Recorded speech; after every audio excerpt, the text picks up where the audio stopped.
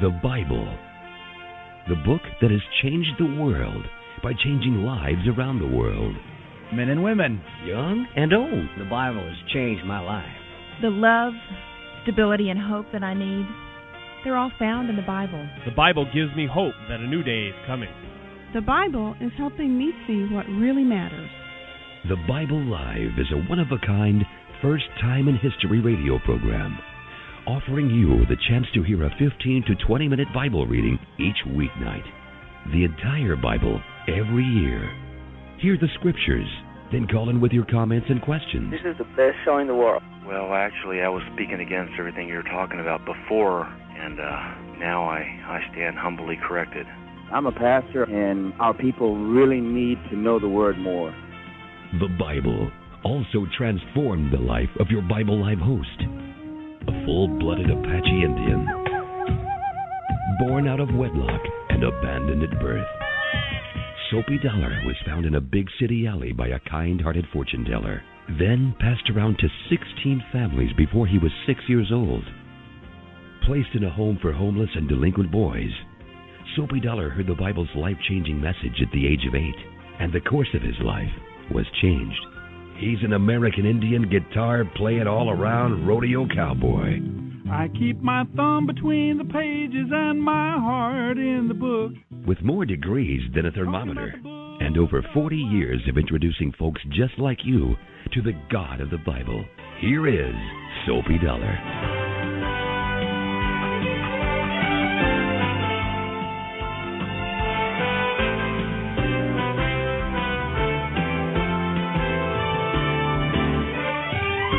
And Soapy Dollar in the saddle. Thanks for joining us tonight for the Bible Live broadcast. Tonight, very special evening. Always special, of course, as we open the Scriptures and move through the book of books. But we're moving from the book of Ezekiel. We just finished last night, and now right on into the book of Daniel tonight. It's hard to call one book premier over another, but the book of Daniel is singular. When people want to attack the Bible, the book of Daniel is a key book in the sense that Daniel really went out on a limb. You know who Daniel is, right? He was a young Jewish man who was taken when Nebuchadnezzar first invaded Judah in Jerusalem in 605 BC. He took many young men, and among them were Daniel and Shadrach, Meshach, and Abednego. We'll be meeting these other three young men as well. Those are their Babylonian names. They were Hananiah, Mishael, and Azariah, their Hebrew names. Daniel was also called Belteshazzar. Anyway, they were taken in that first captivity over into Babylon. Daniel rose to the top of the class, valedictorian, I guess, of his exile class, and he became a very high functionary in the palace of Nebuchadnezzar. He had a very long, possibly up to 70 years career. He advised a number of different emperors of Babylon and had a tremendous influence. Much of what we see happening to the people of Israel was probably due to Daniel's influence at the very high level. More of background, a little bit more of an overview as we come to that particular reading. But right now, as always, we begin with our Wisdom and Worship segment. And tonight, we're making our way through the Songs of Ascent, or the Pilgrim Psalms. These were sung as the pilgrims made their way back and forth from Jerusalem for the festival days. The mountains around Jerusalem symbolized God's protection for His people. Some suggest that this was written by Hezekiah in that 15-year period God gave him. Psalm 125. Those who trust in the Lord are as secure as Mount Zion. They will not be defeated, but will endure forever. Just as the mountains surround and protect Jerusalem, so the Lord surrounds and protects His people both now and forever. The wicked will not rule the godly, for then the godly might be forced to do wrong. O Lord, do good to those who are good, whose hearts are in tune with You. But banish those who turn to crooked ways, O Lord. Take them away with those who do evil, and let Israel have quietness and peace. End of reading Psalm 125. Open the eyes of my heart, Lord. Open the eyes of my heart. I want to see You. You're listening to the Bible Live with Soapy Dollar. Open the eyes of my heart, Lord. Open the eyes of my heart. I want to see. That is what the Scriptures are all about. That's what the Bible is for you to see God, for you to be able to know the Creator, the ruler of the universe. You can understand what He is like, you can understand His character, and you can experience His power and His guidance and His life in you. That's what redemption is all about. It's not just that we're forgiven and going to heaven. He puts His life within us. He is writing His laws within our hearts, on our minds. We are regenerated, born again. A new creation we become in Christ. We are being transformed in the Messiah.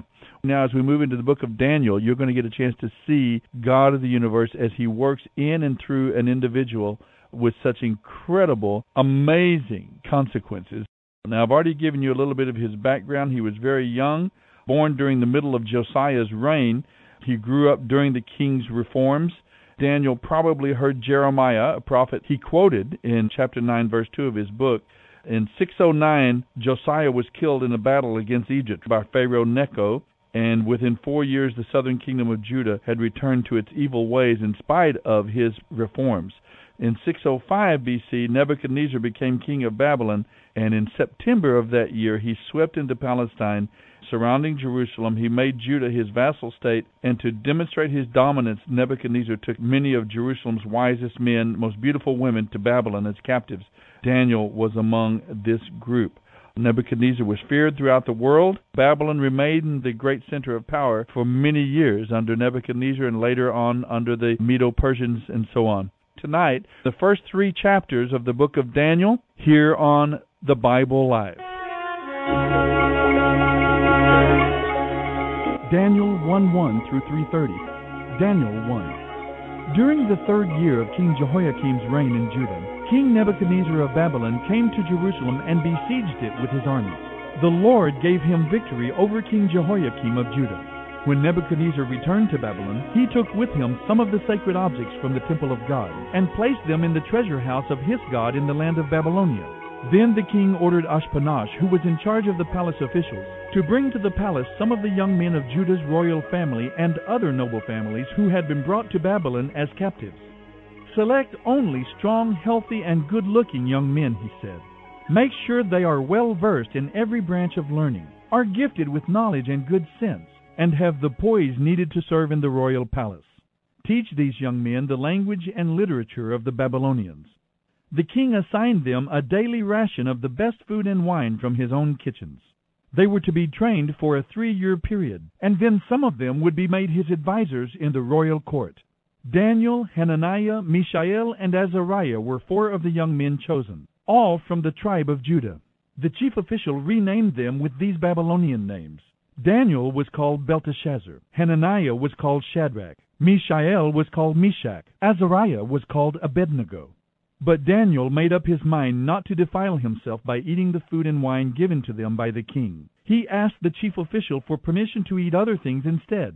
Now God had given the chief official great respect for Daniel, but he was alarmed by Daniel's suggestion. "My lord the king has ordered that you eat this food and wine," he said. "If you become pale and thin compared to the other youths your age, I am afraid the king will have me beheaded for neglecting my duties." Daniel talked it over with the attendant who had been appointed by the chief official to look after Daniel, Hananiah, Mishael, and Azariah. "Test us for 10 days on a diet of vegetables and water," Daniel said. "At the end of the 10 days, see how we look compared to the other young men who are eating the king's rich food.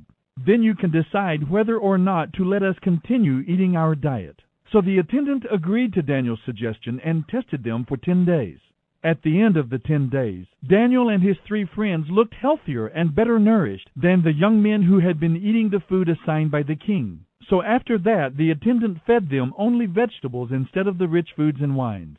God gave these 4 young men an unusual aptitude for learning the literature and science of the time. And God gave Daniel special ability in understanding the meanings of visions and dreams. When the 3-year training period ordered by the king was completed, the chief official brought all the young men to King Nebuchadnezzar. The king talked with each one of them, and none of them impressed him as much as Daniel, Hananiah, Mishael, and Azariah. So they were appointed to his regular staff of advisors. In all matters requiring wisdom and balanced judgment, the king found the advice of these young men to be 10 times better than that of all the magicians and enchanters in his entire kingdom. Daniel remained there until the first year of King Cyrus' reign. This is the Bible Live with Soapy Dollar. Daniel 2. One night during the 2nd year of his reign, Nebuchadnezzar had a dream that disturbed him so much that he couldn't sleep. He called in his magicians, enchanters, sorcerers, and astrologers, and he demanded that they tell him what he had dreamed. As they stood before the king, he said, "I have had a dream that troubles me. Tell me what I dreamed, for I must know what it means." Then the astrologers answered the king in Aramaic, "Long live the king! Tell us the dream, and we will tell you what it means." But the king said to the astrologers, "I am serious about this. If you don't tell me what my dream was and what it means, you will be torn limb from limb, and your houses will be demolished into heaps of rubble. But if you tell me what I dreamed and what the dream means, I will give you many wonderful gifts and honors. Just tell me the dream and what it means." They said again, "Please, your majesty, tell us the dream, and we will tell you what it means." The king replied, "I can see through your trick. You are trying to stall for time because you know I am serious about what I said. If you don't tell me the dream, you will be condemned. You have conspired to tell me lies in hopes that something will change. But tell me the dream, and then I will know that you can tell me what it means." The astrologers replied to the king, "There isn't a man alive who can tell your majesty his dream, and no king, however great and powerful, has ever asked such a thing of any magician, enchanter, or astrologer. This is an impossible thing the king requires. No one except the gods can tell you your dream, and they do not live among people." The king was furious when he heard this, and he sent out orders to execute all the wise men of Babylon. And because of the king's decree, men were sent to find and kill Daniel and his friends. When Arioch, the commander of the king's guard, came to kill them, Daniel handled the situation with wisdom and discretion. He asked Arioch, "Why has the king issued such a harsh decree?"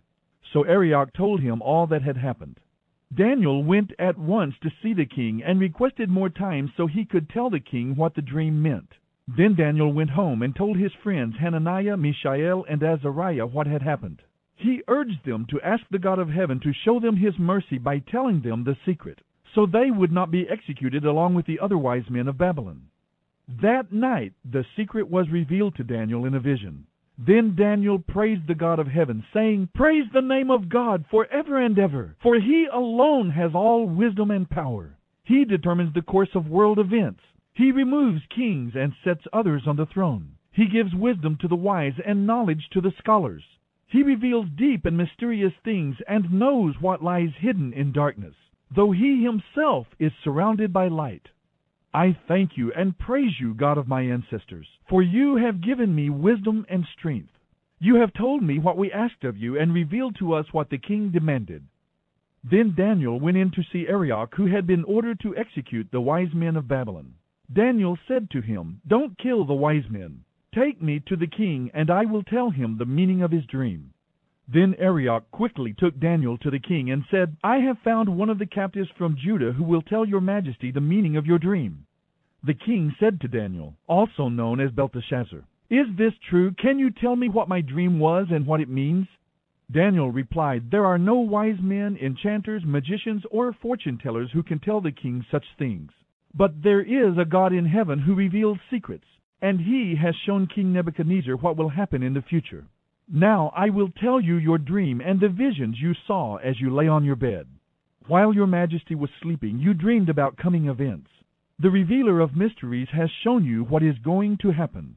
And it is not because I am wiser than any living person that I know the secret of your dream, but because God wanted you to understand what you were thinking about. Your majesty, in your vision you saw in front of you a huge and powerful statue of a man, shining brilliantly, frightening, and awesome. The head of the statue was made of fine gold. Its chest and arms were of silver. Its belly and thighs were of bronze. Its legs were of iron, and its feet were a combination of iron and clay. But as you watched, a rock was cut from a mountain by supernatural means. It struck the feet of iron and clay, smashing them to bits. The whole statue collapsed into a heap of iron, clay, bronze, silver, and gold. The pieces were crushed as small as chaff on a threshing floor, and the wind blew them all away without a trace. But the rock that knocked the statue down became a great mountain that covered the whole earth. That was the dream. Now I will tell your majesty what it means. Your majesty, you are a king over many kings.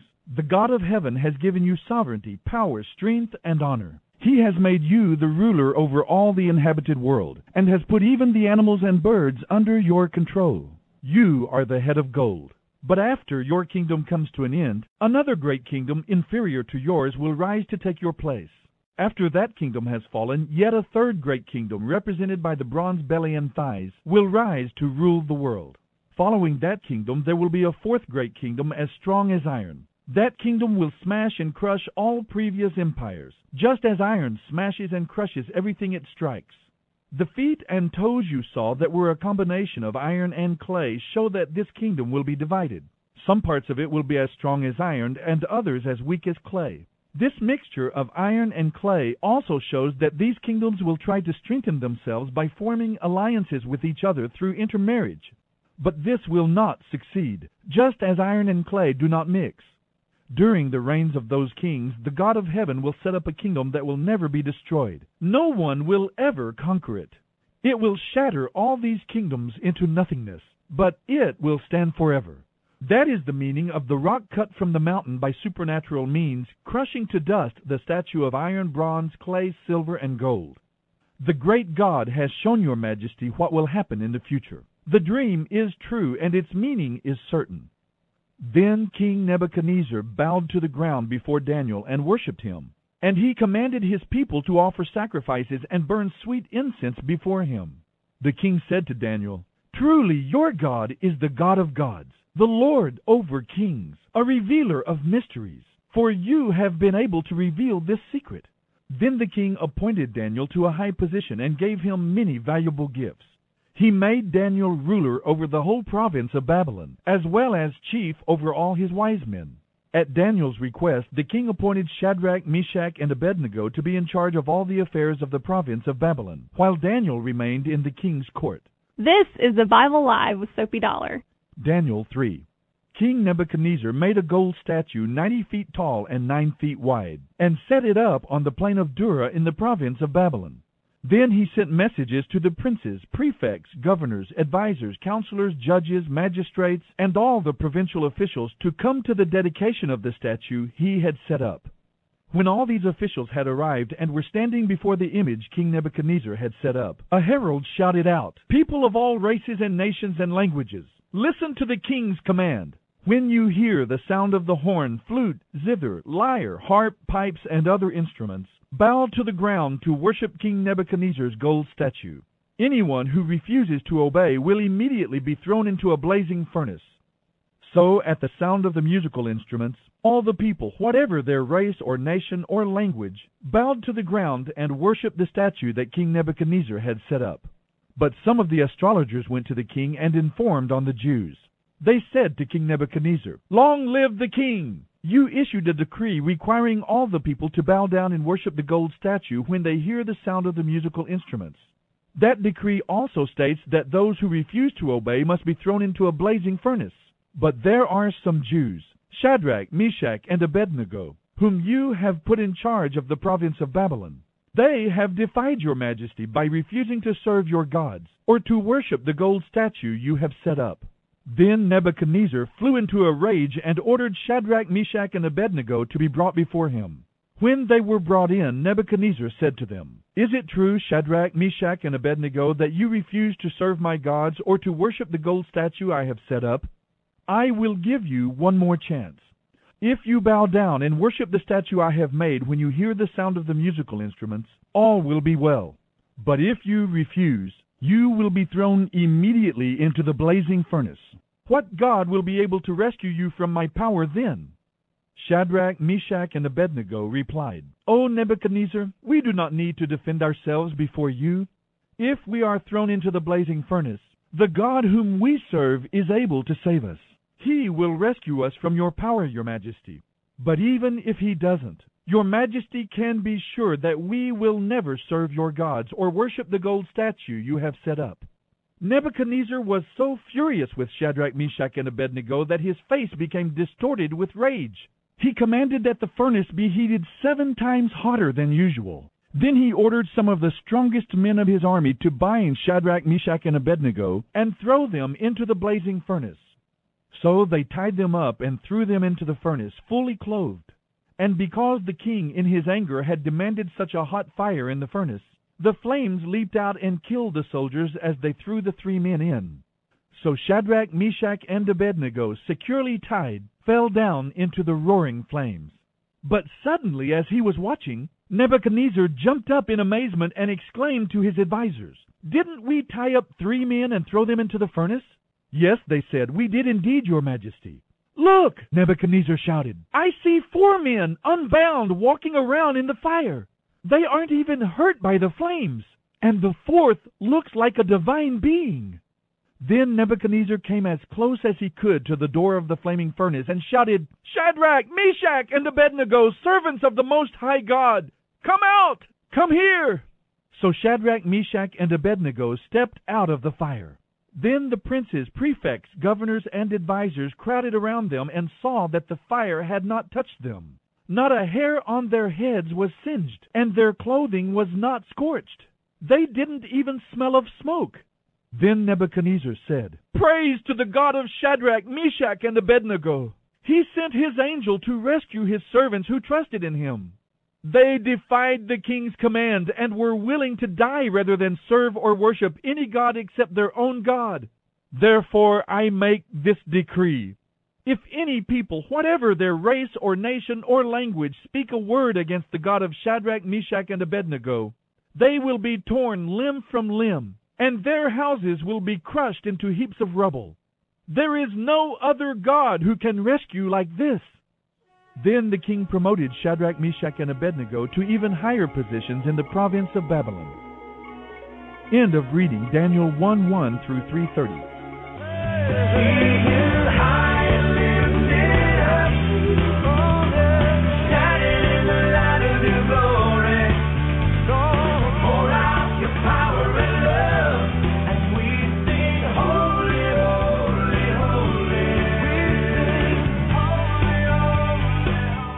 This is the Bible Live with Soapy Dollar.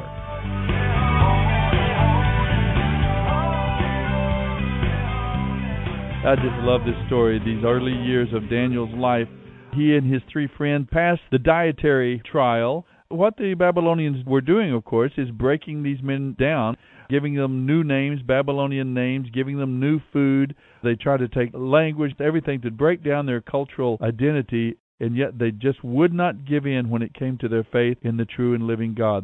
They drew a line in the sand, and they were willing to die for that freedom of conscience. Interestingly, that was a part of our psalm tonight. We read in Psalm 125, "The wicked will not rule the land of the godly, for then the godly might be forced or tempted," there's a play on that word there, "to do wrong." That's the basis of freedom of conscience.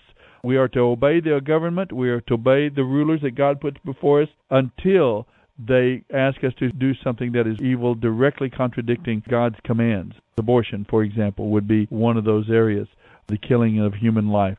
These 2 strong passages have to do with freedom of conscience. You see the example of it here with Daniel and his friends. I've taken my notes about the book of Daniel and written down the thoughts that the Lord gave me. Particularly, I was impressed with this prayer when Daniel had to go and give this interpretation to Nebuchadnezzar. This was a key moment, the moment he came to prominence. God was greatly glorified. He tricked his own astrologers there. "No, I don't want you to give me interpretation. I want you to tell me first what is the dream," because he knew if he told them the dream, they could make up an interpretation. He wanted to really see something supernatural and know that it was from God. And a lot of people are like that today. They want to see, is God really there? The Christian life should be a life characterized by the supernatural responses. God at work in our lives. People don't want to just see natural things that could be done in the flesh. But here this is different. They drew the line not with the dress or the talk so much as with the things that had to do with conscience, the things that had to do with the worship of the true and living God. And God is at work in this situation.